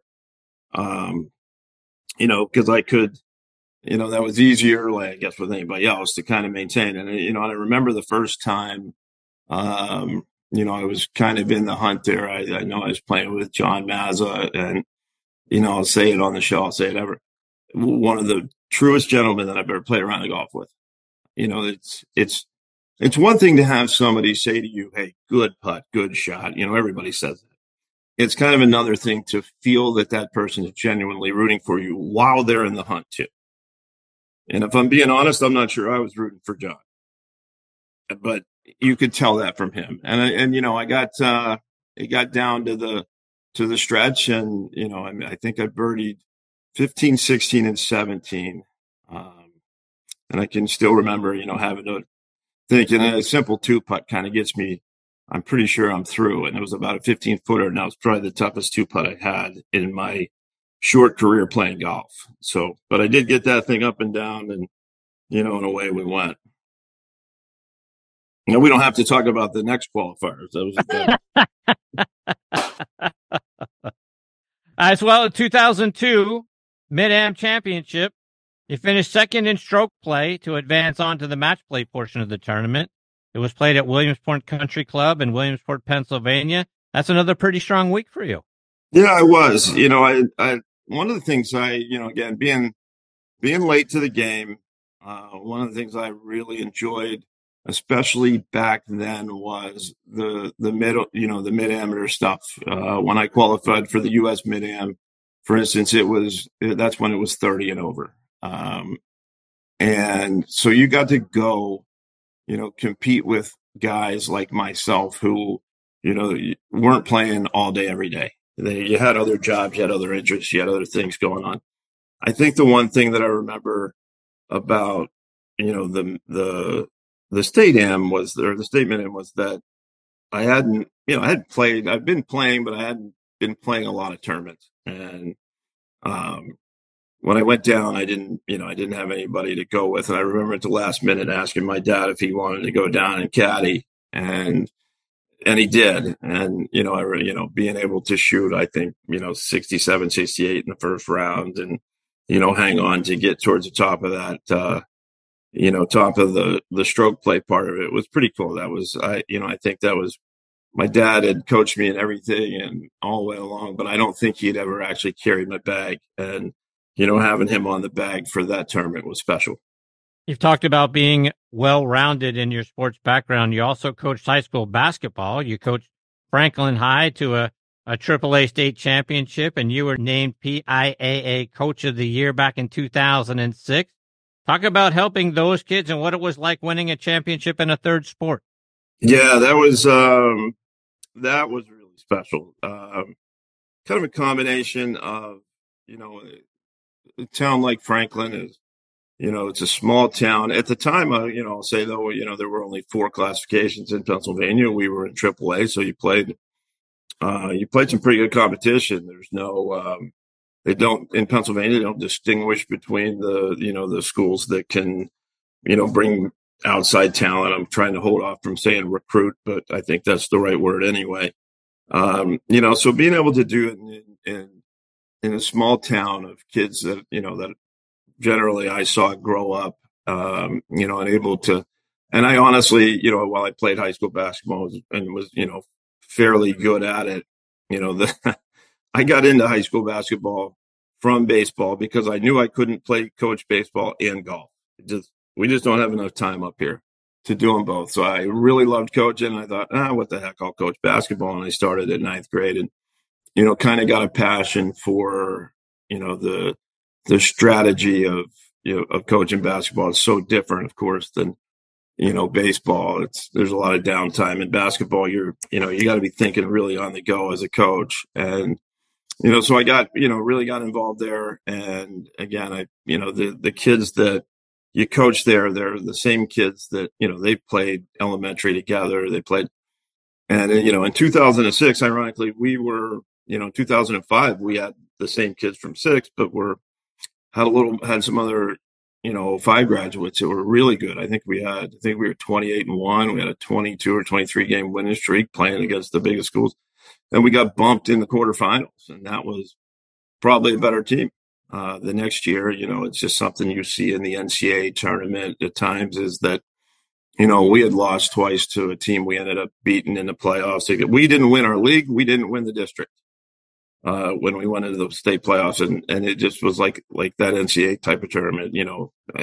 I think we were a little bit higher than probably Valvano's Wolfpack or Villanova or something like that. But that's really what it was. It was a group of seniors catching lightning in a bottle and running with it. And, it's funny because I've been able to, over the years, I think this is I'll send them a text, I believe on March 24th, the anniversary of the game. And, I've been able to go to a lot of their weddings and things. And there were 7 seniors on that basketball team, and each of them are in every wedding party and every get together. And it's nice to, because at the end of the day, as much as now we're dealing with NIL and all this, the live and all these globs of money that are being spent.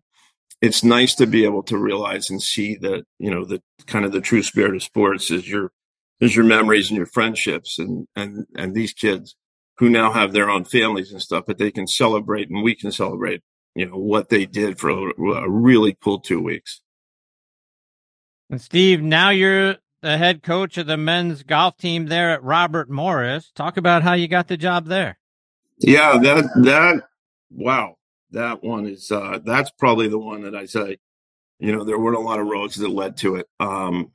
18 months, a little over 18 months ago, it was nowhere near my radar. And truth is, I was working, I was helping a couple of the kids on the team, instructionally. And I knew that, from talking to them that the coach they had, Coach Stone, was, having some health issues, and they had a volunteer assistant for a long time, and he had actually passed away. These kids had dealt with COVID. So kind of had a soft spot for everything they were going through. And I mentioned, to one of the kids, I said, look, tell Coach, if he's got stuff going on, he needs somebody to come by a practice just to be there. I'd be happy to do it. And, I got taken up on it. And then, it just so happened that, things were, more serious for Coach, and his travel was very restricted. So what I thought was going to be helping out at some practices ended up, I'm on airplanes with these kids by myself and trying to figure out how to run a college golf program, on the fly, last year. And, I got through the year. I went to every tournament, multiple trips. And, at the end of the year when, Coach Stone officially retired, it was, I was fortunate. I had developed a little bit of a relationship with a wonderful athletic director we have over there with great vision at Robert Morris, Chris King. We still went through, the search process and the interview process, but it was a pretty natural transition since I was with the kids. So I officially took over in June. And you've got a mixture of some young freshmen and fifth-year seniors who are from all over the place that have come there to play at Robert Morris. Talk about your current roster. Yeah, again, it's a very, very unique situation. I would probably think it might be more unique than just about any program in the country right now, with being that I have, there's only 8 kids right now on the team. I don't know what the magic number is. It's probably closer to 10, honestly, in college. Depends on your resources. But of the 8, 5 are going to be gone after this year. There are 3 graduate seniors, another one who's in his 5th year, but getting a regular degree, and another senior, who, just is going to get his degree and go into, banking, and finance. So there's 5 young men that are going to be there. Then I have, 1 sophomore and 2 freshmen. And, so recruiting has been, obviously a key point for me, but the 5 young men that I have now that are graduating this year, they're great kids, and I'm, kind of been pressing as hard as I can to give them as much as I can, I guess, in, what would be, a really good final year. And, if nothing else, a little bit more of a normal year again. These kids have dealt with COVID, and, both of their coaches have some really serious health issues, and one, in fact, pass away. So, we're working really hard, hopefully, to kind of have a last blast here in the spring and see what kind of run we can make. You've actually got a tournament coming up at the end of March, the Cutter Creek Invitational. It's down in Snow Hill, North Carolina, not all that far from NC State. Might you get a little local support from the NC State fans?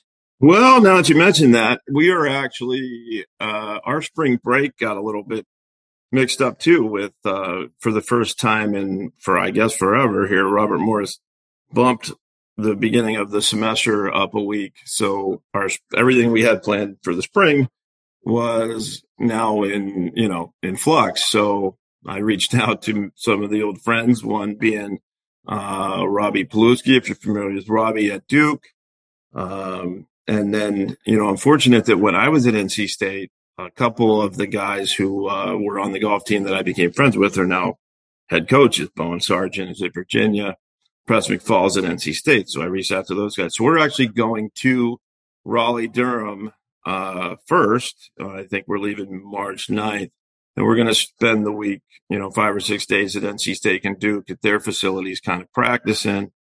And then we'll return 10 days later to Cutter Creek and East Carolina. And I do have some friends that I'll definitely see we're actually attending an NC State baseball game, whether they like it or not. We are, on March 12th. The the original coach that recruited me as an assistant coach, Coach Avent, has been the head coach at NC State baseball now for a long, long time. And so we're going to be able to go to that. And, yeah, I'm really looking forward to it. Not to mention the sponsor of the Cutter Creek Invitational is Bojangles. And I have not had Bojangles in a very, very long time. So I'm excited about that, too. I bet you are. So, Steve, as a guy who's become a really good golf instructor, I imagine it's got to be a tenuous position for you, because when you get young recruits in, or guys that have been playing, they have teachers, I'm guessing, outside the program.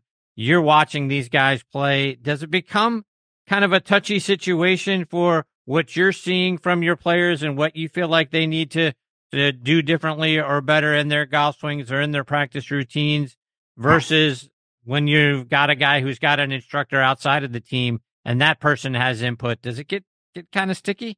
Yeah, that's a great question, Chris. It does. It absolutely does. And, it kind of starts obviously with your relationship with them. And I have, a great relationship with all the kids, but at the same time, I walked into a situation where a lot of these kids were 4 years into playing college golf. And yeah, many of them have their own, instructor or instructors or guys they're seeing. Frankly, a lot of them are, very comfortable. Some are comfortable in their own swing. And so early on, I decided and understood that, being everybody's instructor is just not a rabbit hole you want to go down. We kind of have an open door policy. They understand that any questions, they want me more or less to be their instructor, we can have that conversation. If we do almost in every practice, they'll ask me to, take a look at something, but, I do not at all consider myself anybody's full instructor. I spent 2 hours with one of the players this afternoon on a TrackMan, just working on, helping him hit a cut.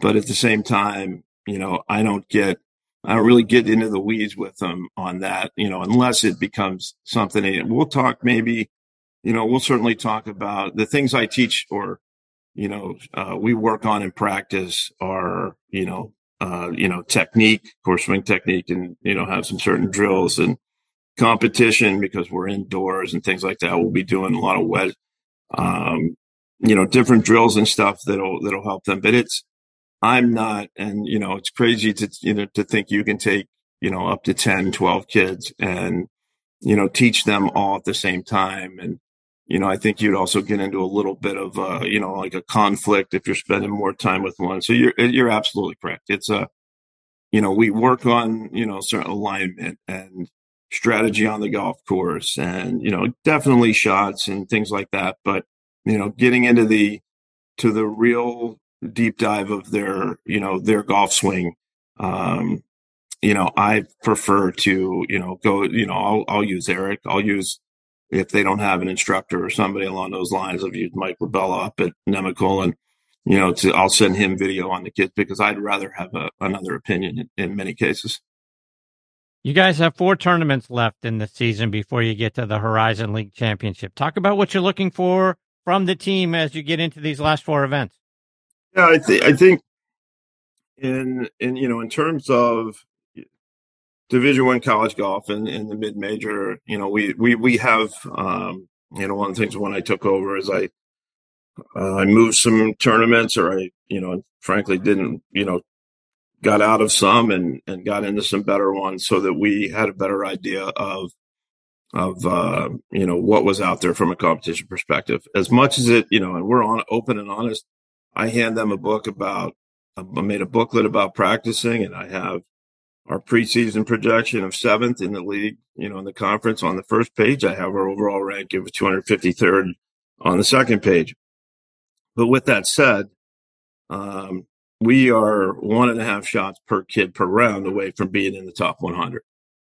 And, when you break it down more into that, now you can start talking about, some different strategies, some different, it's like any other sport. There's always a couple of possessions that separate the winners and the haves and have-nots. And, what I saw a lot in our fall was, there's there are, certain situations that we can improve on, and we're working on that. We're working on, we're spending a ton of time, indoors. We were blessed to be outside 4 or 5 days last week, but a lot of it's indoors at the Dome, and we're working a ton on short game and on, understanding our lines and not crossing over, and understanding that the misses are more important than, the good ones. And so that we're not looking to we're not looking to win the national championship, but if we can, get 1% better every day, and we can eventually take 1 to 1.5 shots per round off of our score, then we can compete with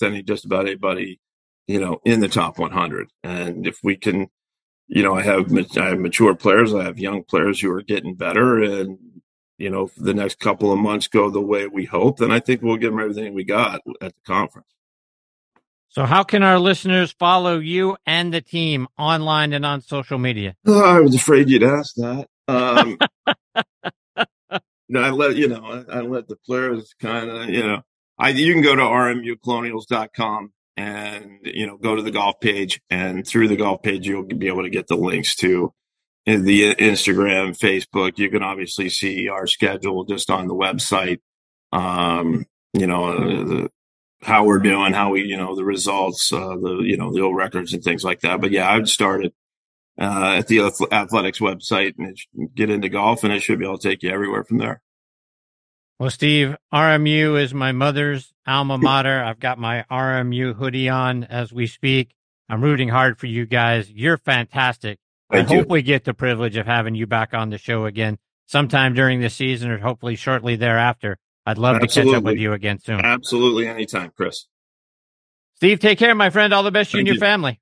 Thank you so much. Take care. You too. All right. That is Steve Shingledecker. Again, what a tremendous athlete he is. You want to talk about a guy who's well-rounded. And we've talked on this show and to many players over the years about how important it is to be a well-rounded athlete and how that's going to make you better in any sport that you end up deciding to go to, as opposed to being the kid that just plays one sport and specializes in one sport. You become a great baseball player, a great basketball player, and that translates into being a really wonderful golfer. He did all of those things, and now is bringing his talents not only as a basketball coach, won a championship there, won some ACC titles as a baseball player at NC State, and now doing great things at Robert Morris University. And on top of that, he just sounds like just a wonderful guy. And anyone who pokes fun at Eric Johnson is a friend of mine. So I look forward to actually, maybe we can get both of those guys on the show together. How much fun would that be? All right, my friends, it is time for me to put a bow on this edition of Next on the Tee. My sincere thanks again go out to Tom Patri, John Inman, Barry Cheesman, and Steve Shingledecker for joining me this week. Scheduled to join me next week are one of our great friends from over on our football show Thursday Night Tailgate, one of our guest Hall of Famers, is LA Rams legendary quarterback, and like I say, a great friend for many, many years, and that is Jim Everett. I can't tell you how excited I am to have Jimmy as part of the show next week. One of the top instructors in our game and a past Georgia Teacher of the Year, Kevin Roman, will be back, as will the founder of Caddy for a Cure and former PGA Tour caddy Russ Holden. And then we'll round things out with someone who's become a wonderful friend over the last couple of years, and that is the wife of Billy Mayfair, Tammy Mayfair. She'll be here to share her stories from the years of working in the television industry at places like CBS Sports, where she was a part of their Masters coverage. So it's going to be a fantastic show next week, folks. I hope you'll come back and join us and be a part of it. A quick reminder that you can find this show available as a podcast just about anywhere you get your podcast content. In particular, we're out there on the Pittsburgh Tribune review site. Just go to triblive.com, click on sports, and then podcasts, and you're going to find the show available front and center for you there. You can also find the show on Good Pods, Apple Podcasts, Spotify, Amazon Music, Audio Boom, and Player.fm. And again, as always, my thanks to the folks over at Good Pods for making this show one of their recommended podcasts. So please download their free app and stream your favorite podcast from your favorite device right there on Good Pods. But most of all, my sincere thanks to all of you for being the greatest supporters in the history of podcasts. I appreciate you all so very, very much. Until next week, hit 'em straight, my friends.